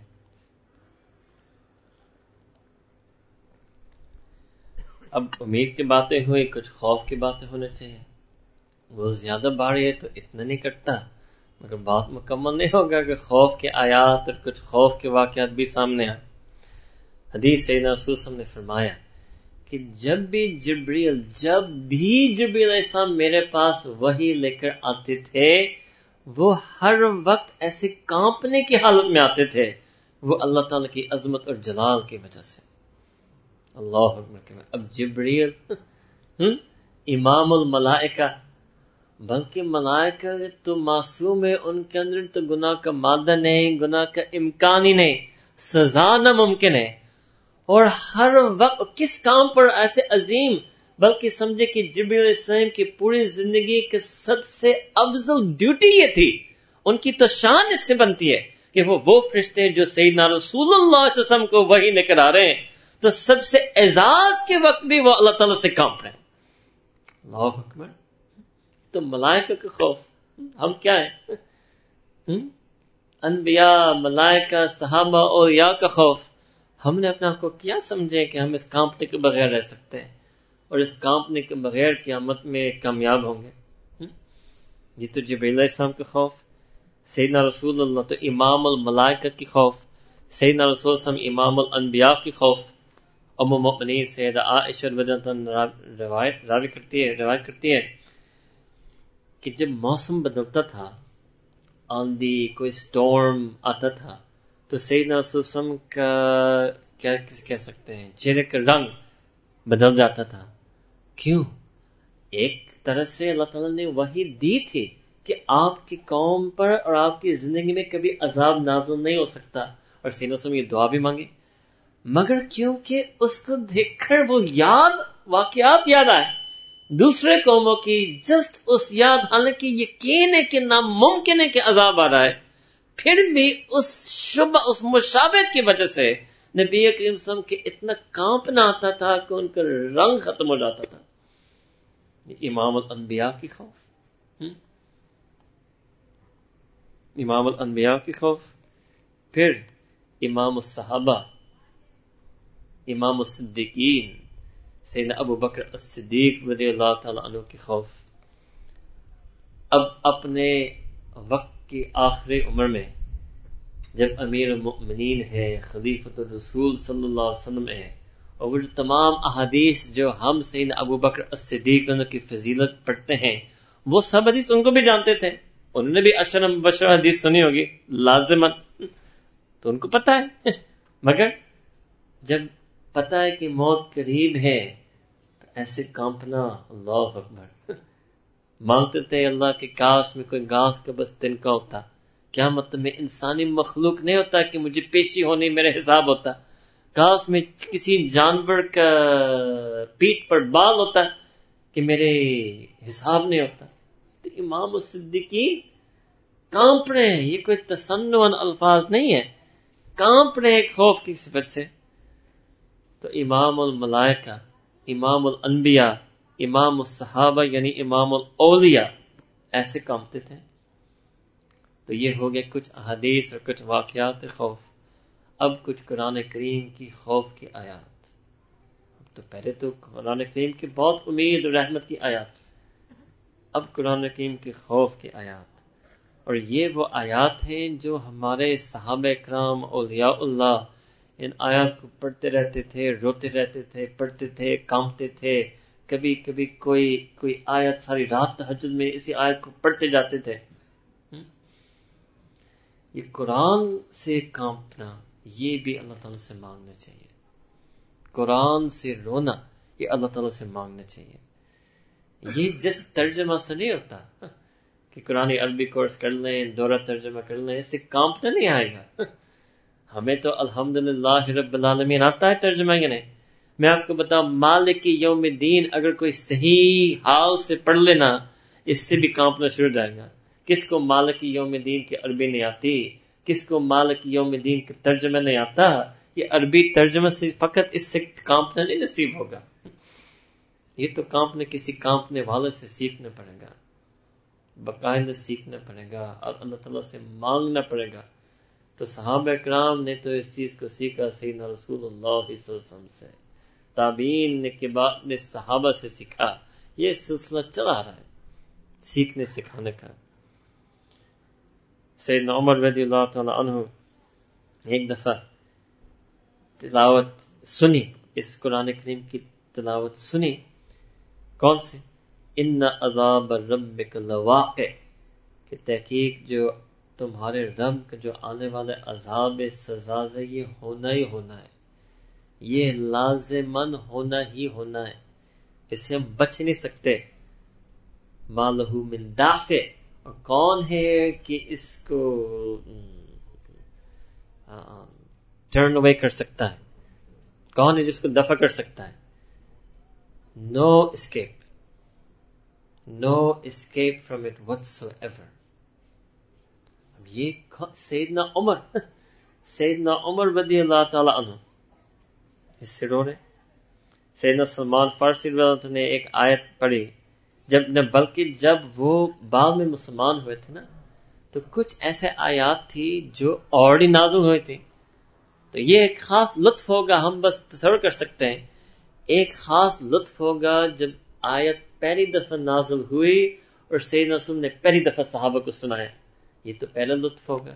یہ لطف تو مکمل سیدنا ابو بکر صدیق کو حاصل ہے، اور جو بعد میں جو صحابہ بنے تو کچھ آیات پہلے نازل ہوئی، آلریڈی ان کی اول تلاوت ہو چکی ہے۔ تو سیدنا سلمان اور فارسی تو ان کا ایسا قصہ ہے کہ ہم اس کو بھی آپ کو نہیں بتا سکتے، وہ تو پورا بیان ایک دفعہ اس پر کیا، مگر وہ بعد میں تھوڑا سا بعد میں آئے، بس ایسے سمجھیں۔ مگر ایسے ایک علم اور طلب اور ہدایت کی طلب لے کر آئے ہیں، تو وہ فوراً جو آلریڈی آیات نازل ہوئے تھے ایک ایک کر کے سیکھنا شروع کر دیا۔ تو جب کسی اور صحابی سے یہ آیت انہیں سنا، ابھی تک اس کا محل اور سیاق کی سباق نہیں سمجھ میں آ رہا تھا، نہیں ابھی تک ان کے علم میں نہیں آیا، جس یہ والا آیت آئے وَإِنَّ جَهَنَّمَ لَمَوْعِدُهُمْ أَجْمَعِينَ، وہ بے ہوش ہو گئے، وہ اجمعین کے یعنی یہ جہنم ان کا موعد، کیا کہیں گے، ٹھکانا، ان سب کا ٹھکانا ہے، وہ تو بس اسی وقت بے ہوش ہو گئے۔ اللہ اکبر۔ اب سیدنا ابن عمر، عبداللہ ابن عمر رضی اللہ تعالی عنہما، وہ جب کچھ ایسے آیات، اور ان کا ایک خاص شغل تھا قرآن کریم کے ساتھ، کچھ ایسے آیات ہیں قرآن میں جب وہ پڑھتے تھے وہ پڑھتے رہتے تھے۔ یہ بھی عجیب بات ہے، یعنی جب ہم یہ واقعہ، مطلب دل تو عقل تو کہے گا کہ چلو پڑھیں گے روئیں گے، اب جس آیت سے اتنا رونا آتا ہے اس کو دوبارہ پڑھنا، پھر دوبارہ پڑھنا، پھر بار بار پڑھنا، اللہ اکبر کبیرہ۔ ہم تو اگر کوئی ایک آیت ہم سے کانپنا ہو تو میرے خیال ہے اس آیت کو دوبارہ پڑھنے کا ظرف ہی نہ ہو میرے اندر، ہمت ہی نہ ہو اندر۔ یہ تو بار بار پڑھتے تھے، بار بار پڑھتے تھے۔ تو فرماتے تھے وَإِن تُبْدُوا مَا فِي أَنفُسِكُمْ أَوْ تُخْفُوهُ يُحَاسِبْكُم بِهِ اللَّهُ، کہ جو آپ کے سینے میں ہے وہ آپ کھلا کلم کر دے یا آپ اس کو چھپا چھپا بڑے خیالات رنگ لے، يُحَاسِبْكُم بِهِ اللَّهُ، اللہ تعالیٰ نے آپ کے حساب لینا ہے اور آپ کو پکڑنا ہے اس کی سبب، اس کے ذریعے سے۔ یہ بار بار پڑھتے تھے۔ اللہ اکبر، یہ کیسے لوگ تھے، عجیب ایسے لوگ تھے۔ ایک اور ان کے بارے میں آتا ہے سیدنا عبداللہ بن عمر رضی اللہ عنہ، یہ فرماتے جسٹ یہ آیت یوم یقوم الناس لرب العالمین، کہ وہ دن یاد رکھو، اس دن تیار کرو اس دن کا۔ کون سا دن؟ یقوم الناس لرب العالمین، کہ تمام انسان پیش ہوں گے اس رب العالمین کے سامنے۔ وہ اس پیشی کا تذکرہ ہوتا تھا، کانپنا شروع ہو جاتے تھے، رونا شروع ہو جاتے تھے، اور پھر بار بار پڑھتے تھے اس پیشی کو، اور سوچتے تھے اور روتے تھے اور سوچتے تھے اور روتے تھے۔ اس سے میں کہہ رہا تھا ہمیں تو مالک یوم الدین کتنی دفعہ ہم پڑھتے ہیں، ہم نے کتنی دفعہ اس پیشی کو تذکرہ یاد درایا اپنے زبان پر فاتحہ پڑھتے وقت، یہ کانپنا نہیں آتا۔ یہ تو ایک الگ صفت ہے، یہ الگ صفت ہے۔ سیدنا ابو ہریرہ رضی اللہ تعالی عنہ نے روایت کی کہ ایک آیت ابھی جو پڑھتا ہوں، جب یہ آیت نازل ہوئی تو تمام اصحاب الصفہ، جن میں سے وہ بھی تھے، تمام اصحاب الصفہ نے ایسا رونا شروع کر دیا کہ مسجد نبوی کے باہر تک ان کے رونے کی آواز آ رہی تھی۔ اب اصحاب الصفہ اتنے نیک لوگ، ہر چیز کو چھوڑ کر نبی کریم کی صحبت، دین کا علم، اللہ کی یاد، اللہ کی محبت، اللہ کی عبادت کے لیے اپنے آپ کو وقف کرنے والے لوگ، کانپنے والے۔ جتنا پاتا ہے بندہ اتنے کانپتا ہے، یاد رکھنا۔ ہم کانپتے نہیں کیونکہ ابھی تو کچھ پایا نہیں ہے۔ یہ ایک گناہ کی وجہ سے رونا ہے، ایک پانے پر رونا ہے، یہ ایک الگ ہی معاملہ ہے، الگ معاملہ۔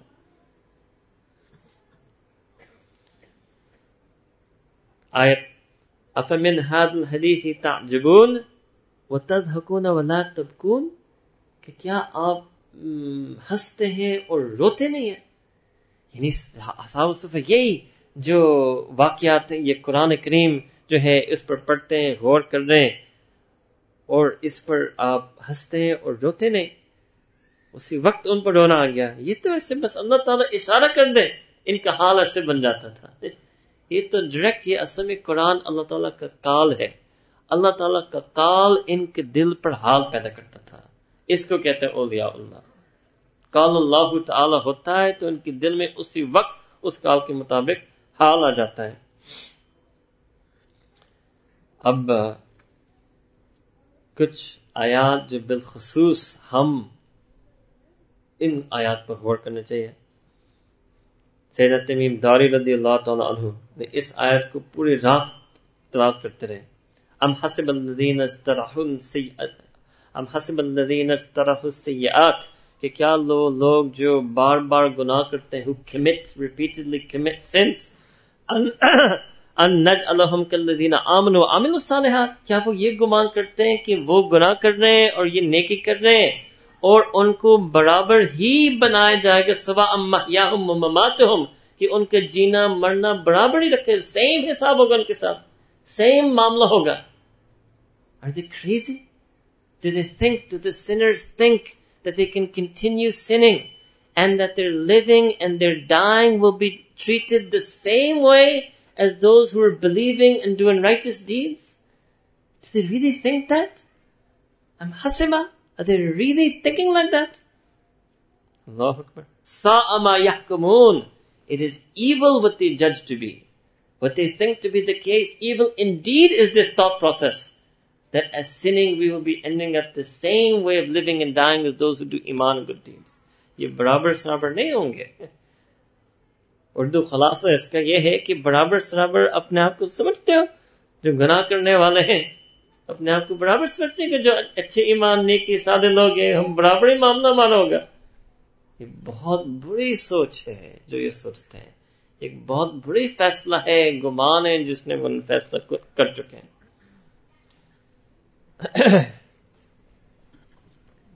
پھر ایک اور آیت،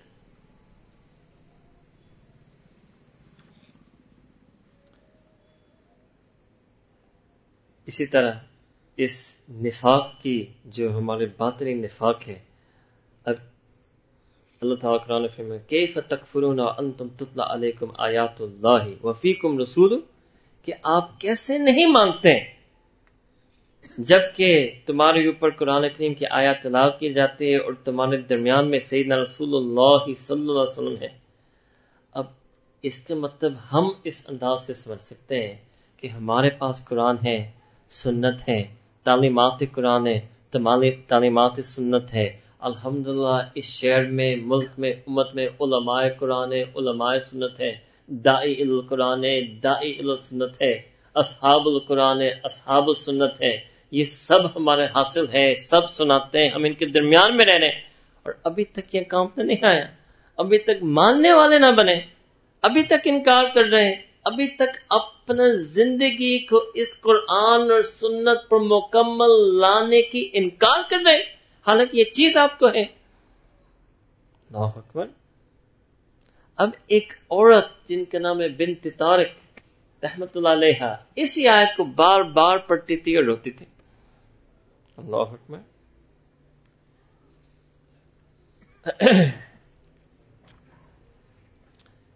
چلو ایک آخری آیت اس خوف کے بارے میں. اللہ تعالیٰ قرآن کریم میں فرماتے ہیں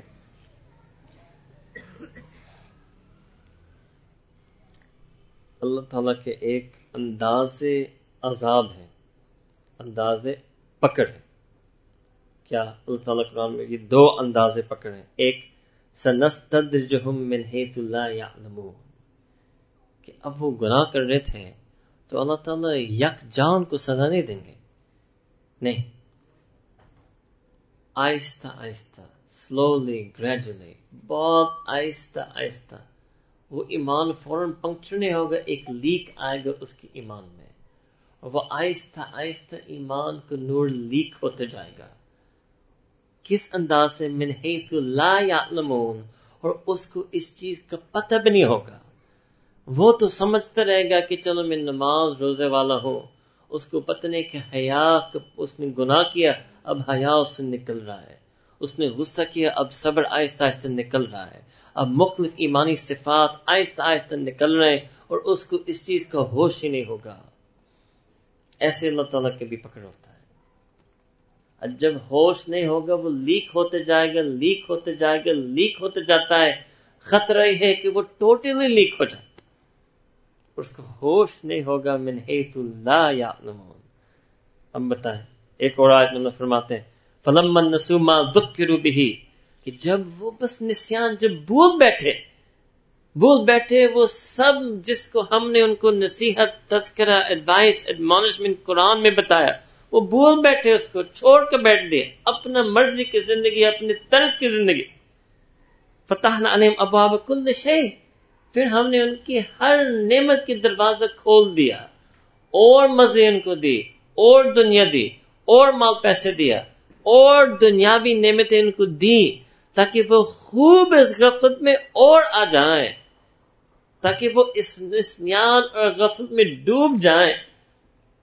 پھر حتی اذا فرحوا بما اوتوا، اس حد تک کہ وہ اتنے خوش ہو گئے کہ میری اتنی اچھی نعمت ہے، اچھی جاب ہے، اچھی ڈگری ہے، اچھے گھر ہے، اچھی گاڑی ہے، میں مزے میں ہوں.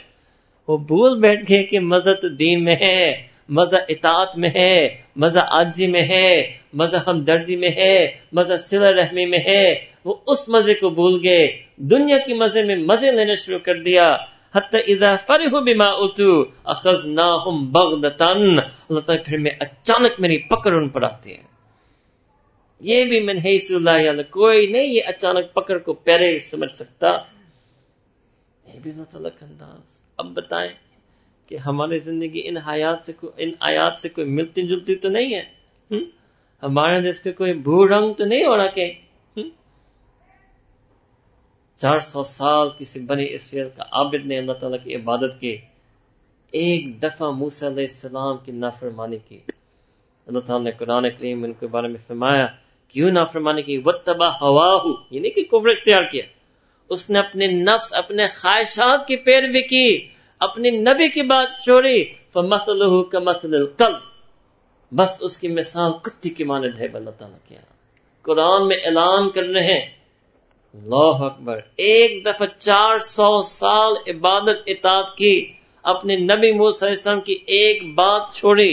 کیوں؟ اپنی نفس کی خاطر, اپنے نبی کی اتباع کو چھوڑ کر اپنے نفس کی اتباع کی. اللہ تعالیٰ کے نے فَمَثَلُهُ كَمَثَلِ الْكَلْبِ.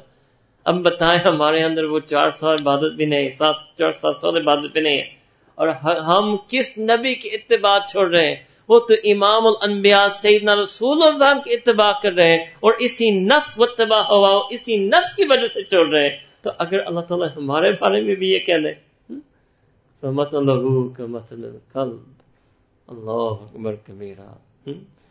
اب اللہ کی نظر اگر کسی پر یہ نظر پڑ جائے کہ یہ تو کتے کی مانند ہے, میں نے تو روشن کتاب ان پر بھیجا, ایک روشن دل رکھنے والا نبی ان کو بھیجا, میں نے تو ان کو ایمانی خاندان میں پیدا کیا, ایک ایمانی معاشرت ان کو دیا, ان کو ہر قسم کا امن اطمینان دیا, ان کو میں نے پالا, رزق دیا, پڑھایا, امن اطمینان دیا, عزت دیا, خاندان دیا, شرافت دیا, اور پھر بھی میرے نبی کریم صلی اللہ علیہ وسلم کی اتباع نہیں کرتے.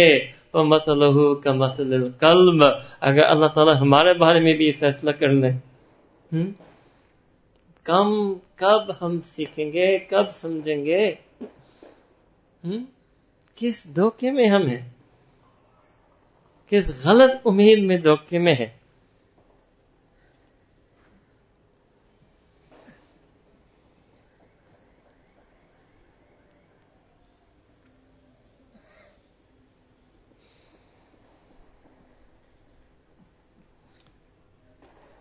اب آخر میں ایک امید کی آیت, تاکہ اختتام امید پر ہو, کیونکہ اللہ تعالیٰ کی بھی سنت ہے قرآن میں. مفسرین نے سکھایا کہ جہاں بھی اللہ تعالیٰ کوئی اپنا عذاب کا تذکرہ, کہ اس کی بالکل فوراً بعد یا قریب اللہ تعالیٰ کوئی اپنا رحمت کی امید کی بات دلائیں گے, کوئی جنت کا تذکرہ کریں گے. یہ بھی ایک آیت تھی کہ لوگ امید پر اس پر روتے تھے. یہ بھی ایک رونا ہے, یہ بھی دین رونا ہے, کانپنا ہے, تڑپنا ہے.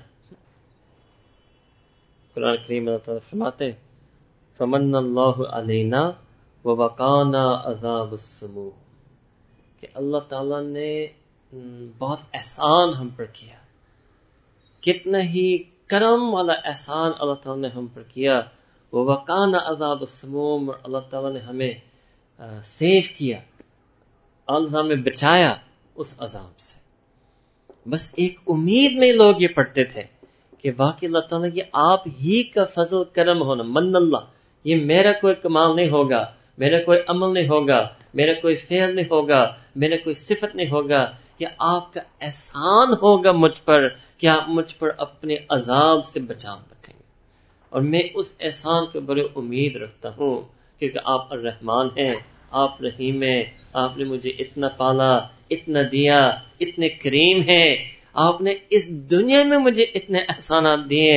اللہ تعالیٰ میں آخرت کے احسانات کے زیادہ محتاج ہوں, میں آخرت کی نعمتوں کے زیادہ محتاج ہوں. ایسا نہ کہ دنیا میں امیر اور آخرت میں فقیر, دنیا میں امیر اور آخرت میں فقیر, دنیا میں قسم قسم کی نعمتیں جمع کی, قسم قسم کی سہولتیں تھیں, اور قیامت کے دن اللہ تعالیٰ کے سامنے کھڑے ہو اور نام اعمال خالی ہو, مفلس ہو. Who wants to be bankrupt in this world? آپ کانپیں گے. اوہ دوست, دنیا کی بینکرپسی سے کانپتے ہو, آخرت کی بینکرپسی سے ڈرو, آخرت کی بینکرپسی سے کانپو. اگر دنیا میں بھی بینکرپٹ ہو تو شاید بعد میں آپ کا رخ بدل جائے, حالات بدل جائے, جو قیامت کے دن بینکرپٹ ہو کر کھڑے ہو, اس دن کے بعد کوئی اور دن نہیں آئے گا, اس دن کے بعد کوئی اور موقع نہیں آئے گا. اللہ تعالیٰ کی رحمت کو امید رکھتے ہوئے اچھے عبادات, اچھے اعمال, تقوی اپنائیں, اور اللہ تعالیٰ کے خوف کے یقین پر ہر گناہ سے معافی مانگے, ہر گناہ سے سچی پکی توبہ کریں, تاکہ ہم بھی اس حقیقی یقینی ایمان اپنے دل میں بٹھائیں, ہم بھی خوف اور رجا والا, ڈرنا کانپنے والا اور تڑپنا اللہ تعالیٰ کی چاہنے والا بن جائیں, تاکہ ہم بھی ماننے والے بن جائیں, منوانے والے بن جائیں, اللہ تعالیٰ کی رحمت کا اور قرب کا پانے والے بن جائیں. اللہ تعالیٰ آج اس نیت ہم سے لے لے, آج اس نیت کی قبولیت ہم سے لے لے, پھر ہم بھی بن جائیں گے, ہم بھی سنبھل جائیں گے, ہم بھی اس رب کے راضی بندے بننے میں سے ہو جائیں گے. یہی زندگی کا مقصد ہے, یہ زندگی کا حاصل ہے. ہم اپنے زندگی کو با مقصد بنائیں اور اپنے روٹے ہوئے رب کو منائیں. وآخر دعوانا ان الحمدللہ رب العالمین. دعا کیجیے. سبحان رب العلی وحمد, اللہم صلی علی سیدنا محمد وعلی آل سیدنا محمد وبارک وسلم. ربنا ظلمنا انفسنا وان لم تغفر لنا وترحمنا لنكونن من الخاسرین. رب اغفر وارحم وانت خیر الراحمین. یا اللہ رب کریم, ہم بھی آپ کو پکارنا چاہتے ہیں, ہم بھی خوفا و طمعا پکارنا سیکھنا چاہتے ہیں. اے رب کریم, اپنا ڈر ہمارے دل میں بٹھا دیجئے, اپنے خشیت ہمارے دل میں جما دیجئے. اے رب کریم, ہمیں بھی ایک کانپنے والا دل عطا فرما. اے رب کریم, بہت دفعہ کانپنے کے موقع آئے ہیں, ہم پھر بھی گناہ کرتے رہے, پھر بھی غفلت میں رہے, پھر بھی سستی کرتے رہے. اے رب کریم, آج ہم توبہ کرنے کے لیے آئے ہیں, آج سمجھنے کے لیے آئے ہیں, آج سنبھالنے کے لیے آئے ہیں. سنبھال دیجیے یا اللہ, کرم کر لیجیے یا اللہ.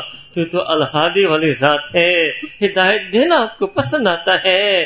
آپ نے تو قرآن میں فرمایا, من یؤمن باللہ یہدی قلبہ, کہ جو بھی ایمان لاتا ہے, یا رب کریم تو اپنا نور ہدایت خود ہی ان کے قلب پر نازل کرتے ہیں. یا رب کریم, آج ہم نے دوبارہ ایمان کی کلمات پڑھے, اپنے ایمان کی تجدید فرمائے. یا رب کریم, نور ہدایت نازل کر دیجئے, ہمارے دل کو اس نور سے روشن کر دیجئے, ہمارے دل کو اس ایمان کے نور سے منور کر لیجئے.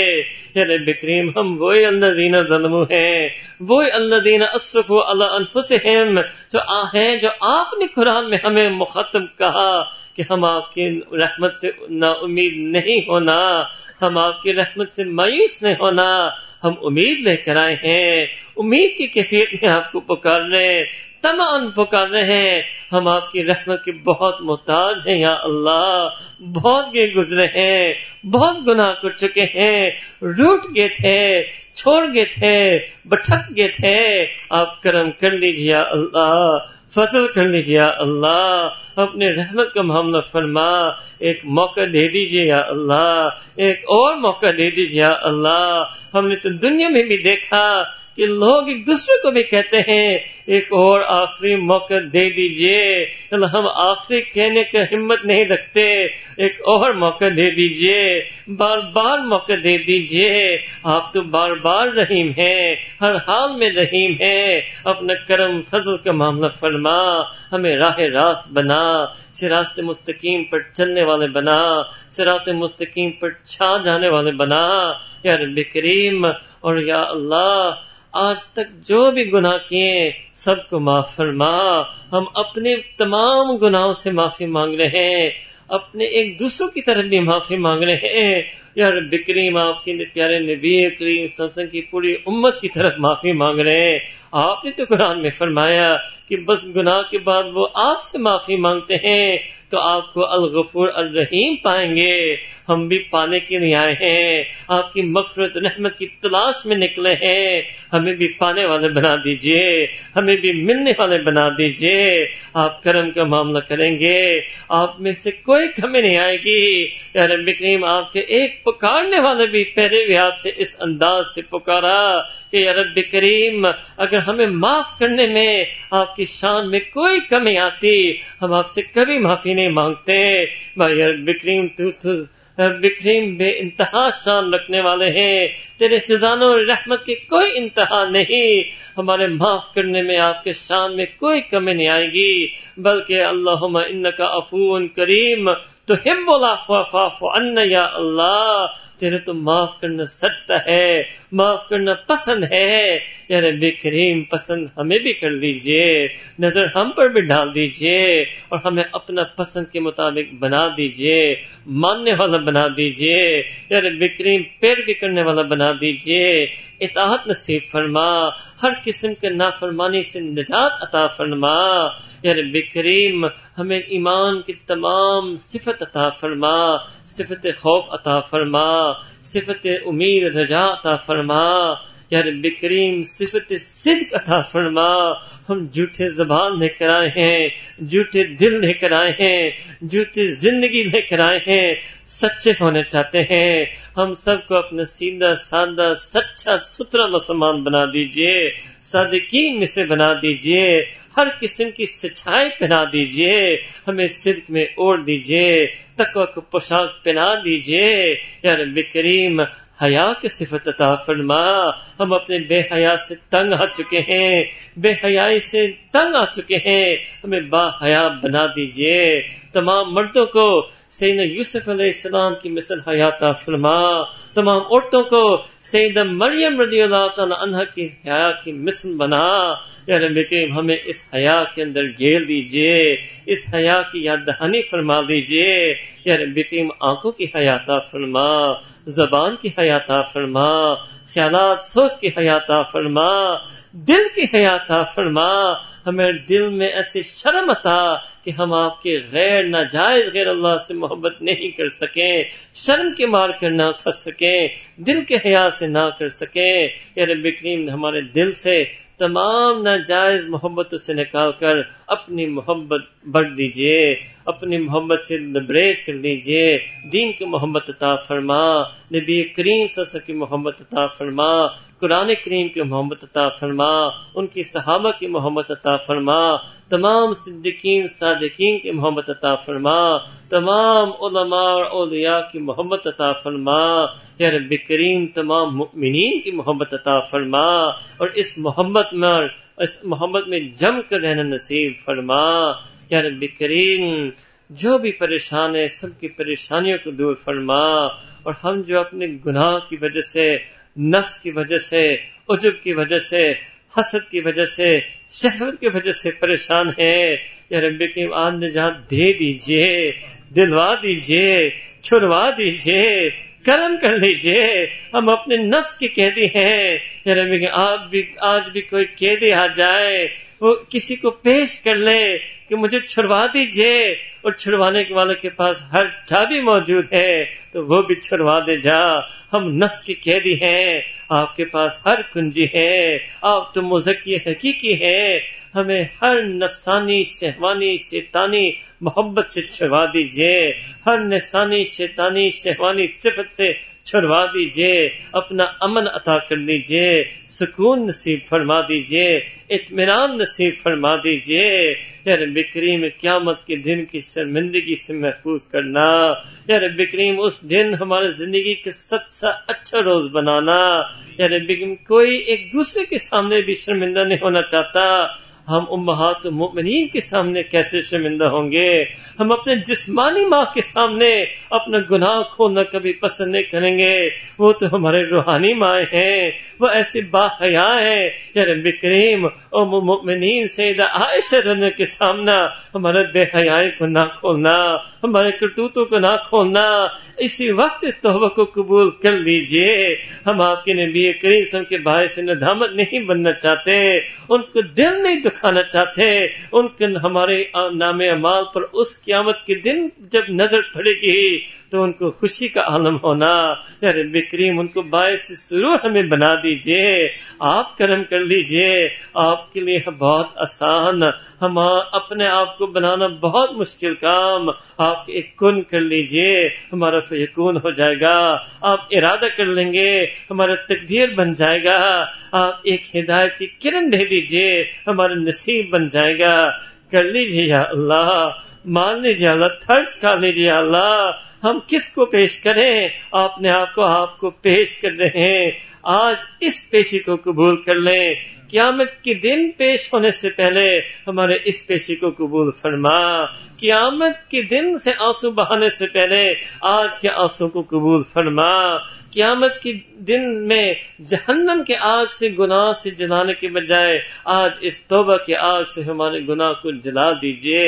تزکیہ فرما لیجئے، کرم کر لیجئے. دل سے ایمان نصیب فرما. قرآن کریم کی لذت عطا فرما. آپ کے پیارے قرآن میں آپ نے جو ہم سے پیار محبت کی باتیں کی ہیں، ہمیں بھی آپ سے پیار آ جائے. ہمیں بھی اپنا عاشق بنا دیجئے، اپنے چاہنے والا بنا دیجئے. یا رب کریم ہم فتنہ اور فساد کے زمانے میں جی رہے ہیں، فسق و فجور چاروں طرف ہے. آپ ہمارے ایمان کی حفاظت فرما، ہمارے اولاد کی ایمان کی حفاظت فرما. قیامت تک تمام آنے والے نسل کی ایمان کی حفاظت فرما. امت مسلمہ کے نوجوانوں کی ایمان کی حفاظت فرما. پوری امت کو یا رب کریم اپنے ہدایت عامہ تامہ نصیب فرما. کرم کر لیجئے، رحمت کر لیجئے، فضل کر لیجئے. آپ تو ذو فضل عظیم والی ذات ہیں. یا رب کریم ہم سب کو برکت والی زندگی عطا فرما. یا رب کریم جس محبت سے ہمیں اس جگہ بلایا گیا، یا رب کریم بلانے والے کو، میزبان کو اپنی سچی محبت عطا فرما. یا رب کریم اس گھر کو برکت کے لیے نصیب فرما، دین کے لیے قبول فرما، دعوت کے لیے قبول فرما، خیر کے لیے قبول فرما. یہاں سے دین کے چشمہ کو جاری فرما، اور ہمارے تمام گھروں کو دین کے لیے قبول فرما. تمام گھروں کو دین کا گلشن بنا. ہمارے تمام خاندانوں کو ایمان نصیب فرما. یا رب کریم ہم آپ کے خاندانی غلام بننا چاہتے ہیں، ایک خاندانی غلام کا سربراہ بننا چاہتے ہیں. ہمارے پوری نسل کو قبول فرما، پورے خاندان کو قبول فرما. یا رب کریم جو اب تک آپ سے واقف نہیں، آپ اپنا تعارف کروا دیجئے، اپنے ہدایت ان کے دل میں نازل کر لیجئے. وہ بھی آپ کے ماننے والے بن جائیں گے، آپ سے پیار کرنے والے بن جائیں گے، ہم سے بہتر ثابت ہوں گے. آپ کرم کر لیجئے، آپ رحمت کر لیجئے.